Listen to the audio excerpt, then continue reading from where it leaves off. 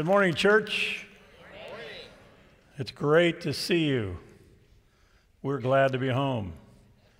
I feel like I should be sleeping right now.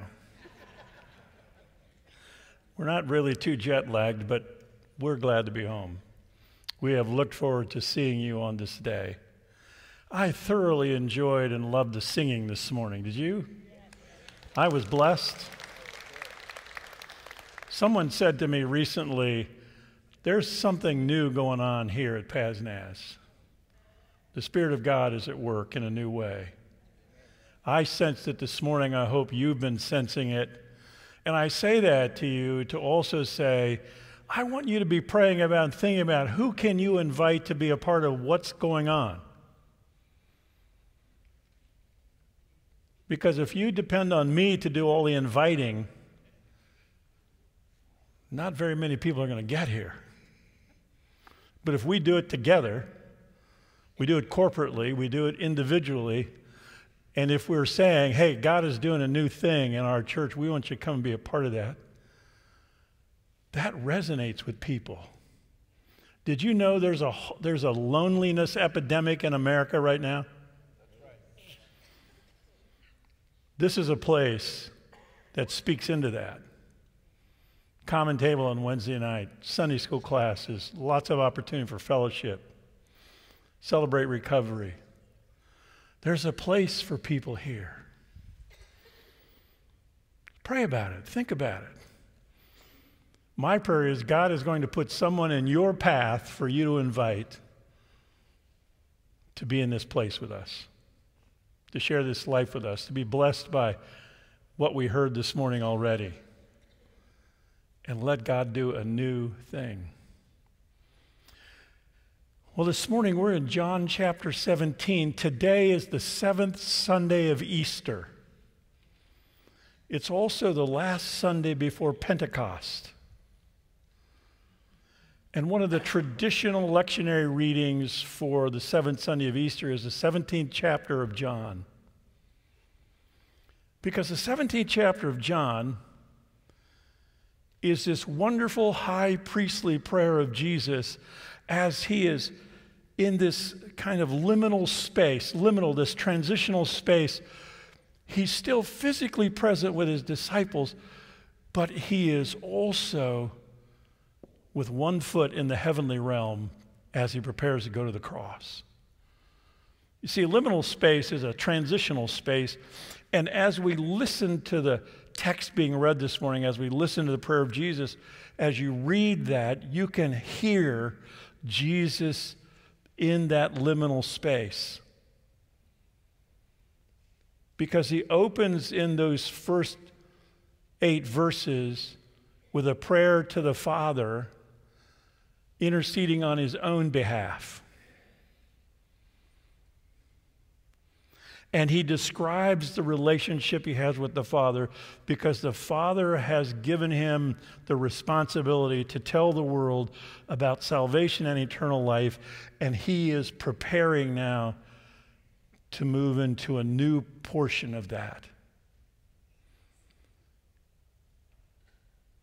And this prayer is a benediction to his farewell discourse. If you go back and read John 14, 15, and 16, the farewell discourse of Jesus where he does teaching about the Holy Spirit, he does teaching about heaven. He says, I'm going to a place and you know where I'm going and you will be there too someday. Then he promises the Holy Spirit, one who walks alongside, one who teaches, one who reminds, one who convicts, one who judges. But at the end of that, Scripture says, and then after this, he looked toward heaven and he prayed. And so he says, Father, glorify me. In other words, as I'm about to go through what is next coming, what is coming in the next few hours, in the next few days, glorify me. See me through this. May all that you have in mind for me come to full fruition. glorify me. For you have entrusted to me the message of eternal life.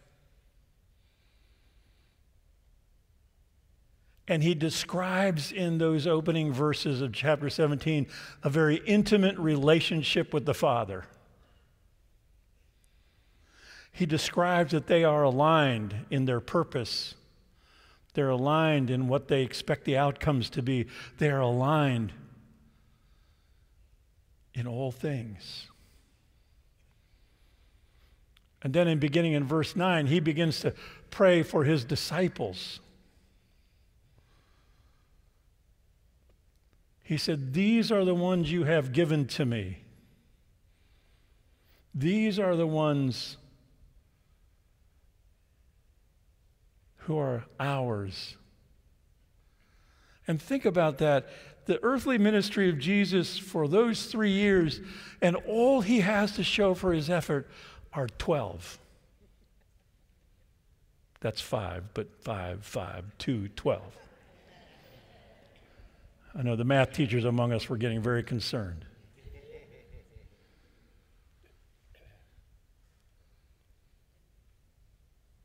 After 3 years of intense ministry, all he has to show for his efforts are 12.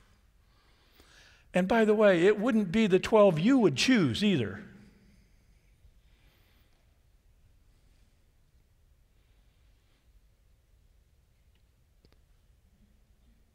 They were only qualified by their desire to follow Jesus. They were qualified only by the condition of their heart, not by their giftedness, not by their skills, not by their talents, but they were qualified here. That's really important to us.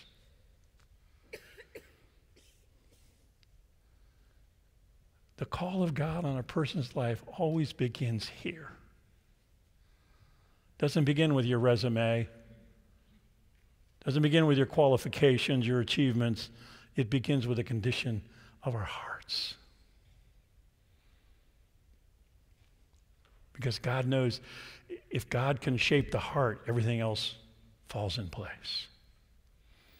So he has these 12. Actually, he's only got 11, doesn't he? Because he prays for these 11 except for the one, so that Scripture may be fulfilled. And so here is Jesus with these disciples. And what does he pray for? He says, Father, protect them. Some versions of this passage say, Father, protect them, for they are fragile. They're fragile. I thought about having 12 of you stand up here with me this morning. And the first question someone would ask, which one of us is Judas?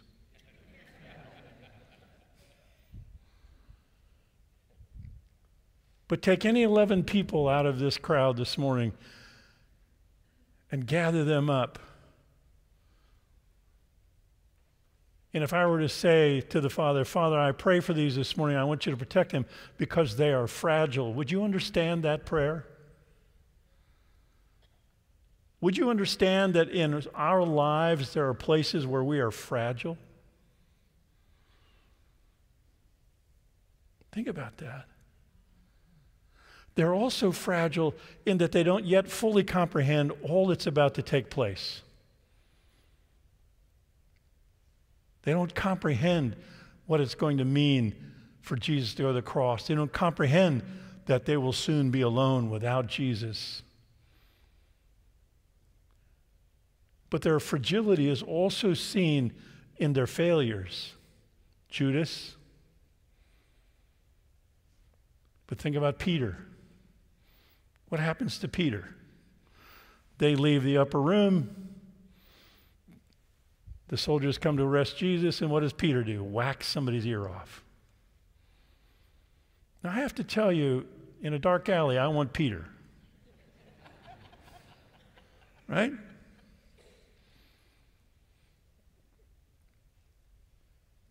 And what does Jesus do? Picks up the ear,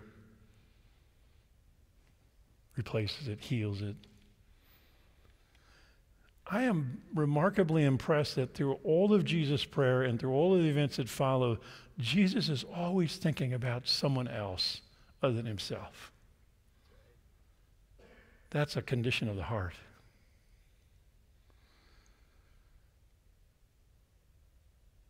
But then around a fire in the evening during Jesus' trial and crucifixion, someone says to Peter, "Aren't you one of those?" "Not me." Peter denies him 3 times. But what impresses me when Jesus prays this intercessory prayer on behalf of his disciples, and he says, protect them because they're fragile. He knows that they're going to fail, but he also knows there will come a time when they will mature and grow.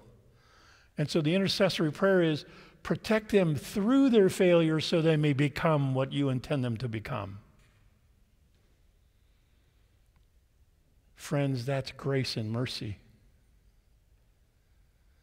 It is the practice of God to us, and it is to be the practice of the church to others. It is the practice of God to let us fail so that we might become mature, and so that on the day of Pentecost, who becomes the main preacher? The guy who failed.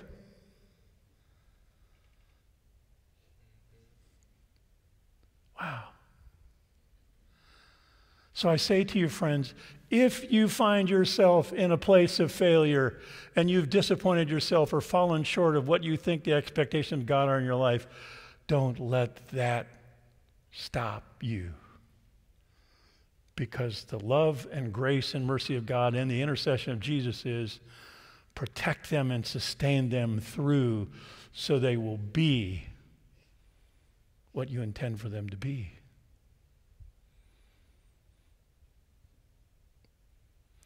But in the midst of this prayer, in verse 11, Jesus says, bind them together so they may be one like you, Father, and I are one. Remember that very intimate prayer in the first 8 verses? That prayer in which Jesus and the Father are aligned, and now Jesus says, God, protect them, sustain them, see them through, but unify them so they may be one as you and I are one. Think about this for a moment. The model of the relationship between Jesus and the Father is the model of relationship between the disciples. Wow. Wow. And as we go all the way through chapter 17, that thread goes through the entire chapter. Because then beginning in verse 20, Jesus prays for the next generation of believers. Think about what Jesus is praying for as he prays for the next generation. So what Jesus is praying for is the missionary effort, because he says, as these disciples are unified together and people see the unity that they have together, as you and I are unified, they will find salvation. The people who watch them will come to find eternal life.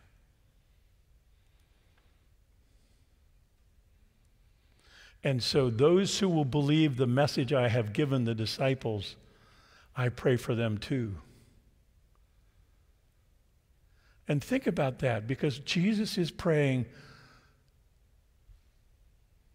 for hundreds of generations of believers in that portion of chapter 17. Jesus in the upper room prayed for you. For you are part of the residue of that prayer. Mateo said it this morning. I thought he was going to start preaching. I wouldn't have to preach. Jesus prays for you. Jesus intercedes for you. Jesus knows that you're fragile. Somebody says, I'm not fragile. The moment you say you're not fragile, you've confessed your fragility. Think about that. So here's Jesus praying for the generations of believers that will come out of the missionary efforts of the disciples. That comes out of their fragility that becomes maturity. That becomes strength.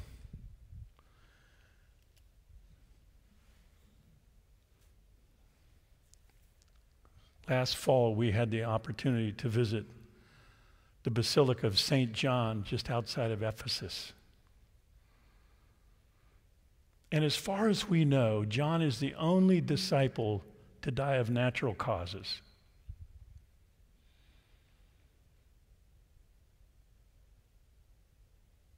Judas dies by suicide. The other 10 don't die of natural causes, but they die for the faith.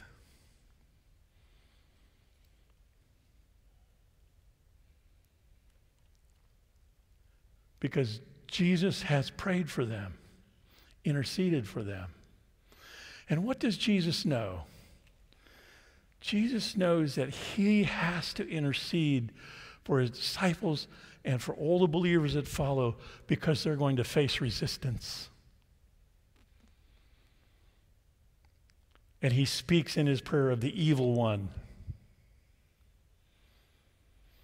The evil one who's going to resist the efforts of the people of God to bring the kingdom of God to earth. And he comes and he seeks to create resistance. We just finished a series 2 weeks ago on Revelation, and we talked in that series about the efforts of Babylon to resist the efforts of God to bring the kingdom to earth. And Babylon should be conceived as all of the efforts that seek to undermine the unity of God's people so that they get distracted from the message of salvation. And anything that Babylon can do to insert itself into the body of believers, to distract the body of believers, and to even create tension in the body of believers so that the unity is not as evident, and it dilutes the evidence of the presence of God, and it makes people wonder about the church.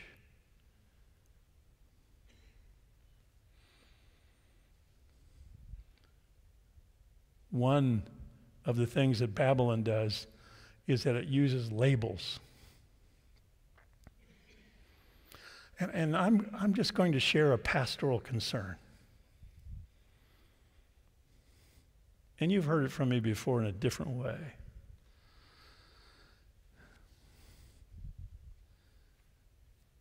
But I listened to a black preacher this week.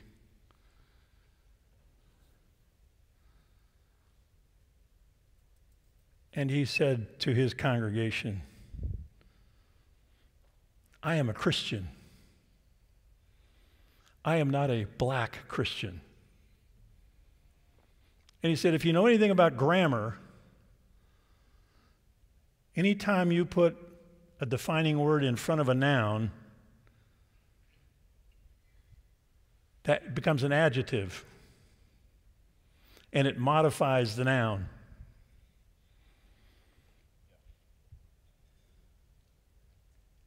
And he said, so if I say I'm a black Christian, it now says my blackness is more important to me than being Christian.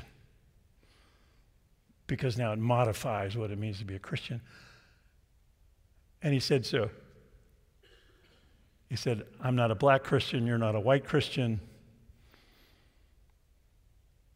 We put conservative Christian, we put liberal Christian, we use all kinds of labels that become adjectives that modify Christian. The problem with using definitions like that is twofold. One is it diminishes other people who don't share the same label that you want them to share. That's right. Are we okay?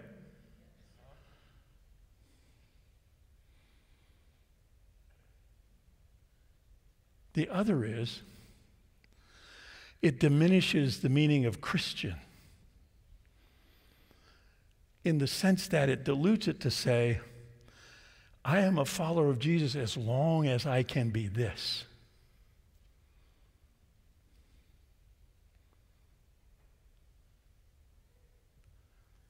And you say, Pastor, why are you talking to us about this? Because Babylon has seeped into too much of the church globally, nationally, locally.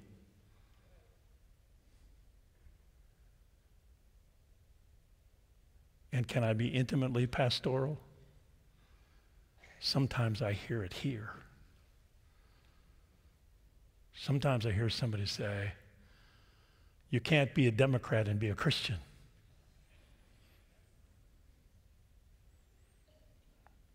So that means if you're going to be a Christian, you got to be a Republican. I never read that in Scripture. But that oftentimes when labels are used, that's what we mean to say. And if we don't understand what we're saying when we add modifying adjectives to the noun of Christian, then we need to spend some time. Because the call of the Scripture is to be a follower of what? Of Jesus. Only Jesus. I don't need to modify Christian with any other label. I just need to be Christian. And when Jesus prays for the believers that will follow the disciples, he prays that they too will be unified as Jesus and the Father are unified. And my pastoral concern for contemporary Christianity in the year 2023 is that labels can diminish what it means to be Christian, and the world sees that and says, those folks don't know what they're about, so why should I follow? Because Jesus throughout this chapter says,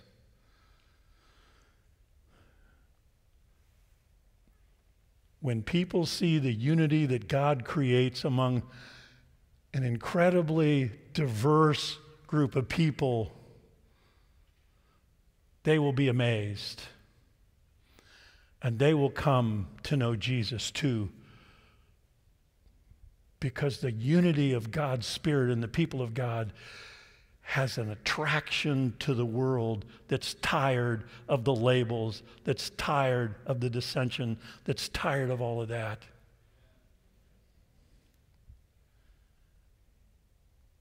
And so, friends, there is hope for us in the prayer of Jesus for unity, because the other significant theme in chapter 17 is unity for the purpose of the salvation of others.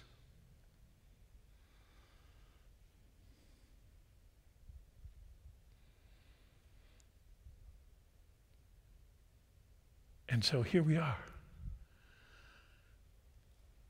As Pastor Mateo said earlier, we should celebrate that Jesus prays for us, that Jesus intercedes for us. One of the primary roles of Jesus in heaven is to intercede for us. Throughout the New Testament, the Scripture speaks of Jesus interceding for us, praying for us, interceding for us for the purposes of salvation. Think about what that means. Whatever your experience in life today, you can live with the assurance that Jesus has prayed and is interceding for you in heaven even today. And that you and I are not alone, but we live in the grace and the mercy and the context of Jesus' intercession on our behalf, that we might be unified as he and the Father are unified, so that others would know salvation. You okay? Yes. I think we heard the gospel today.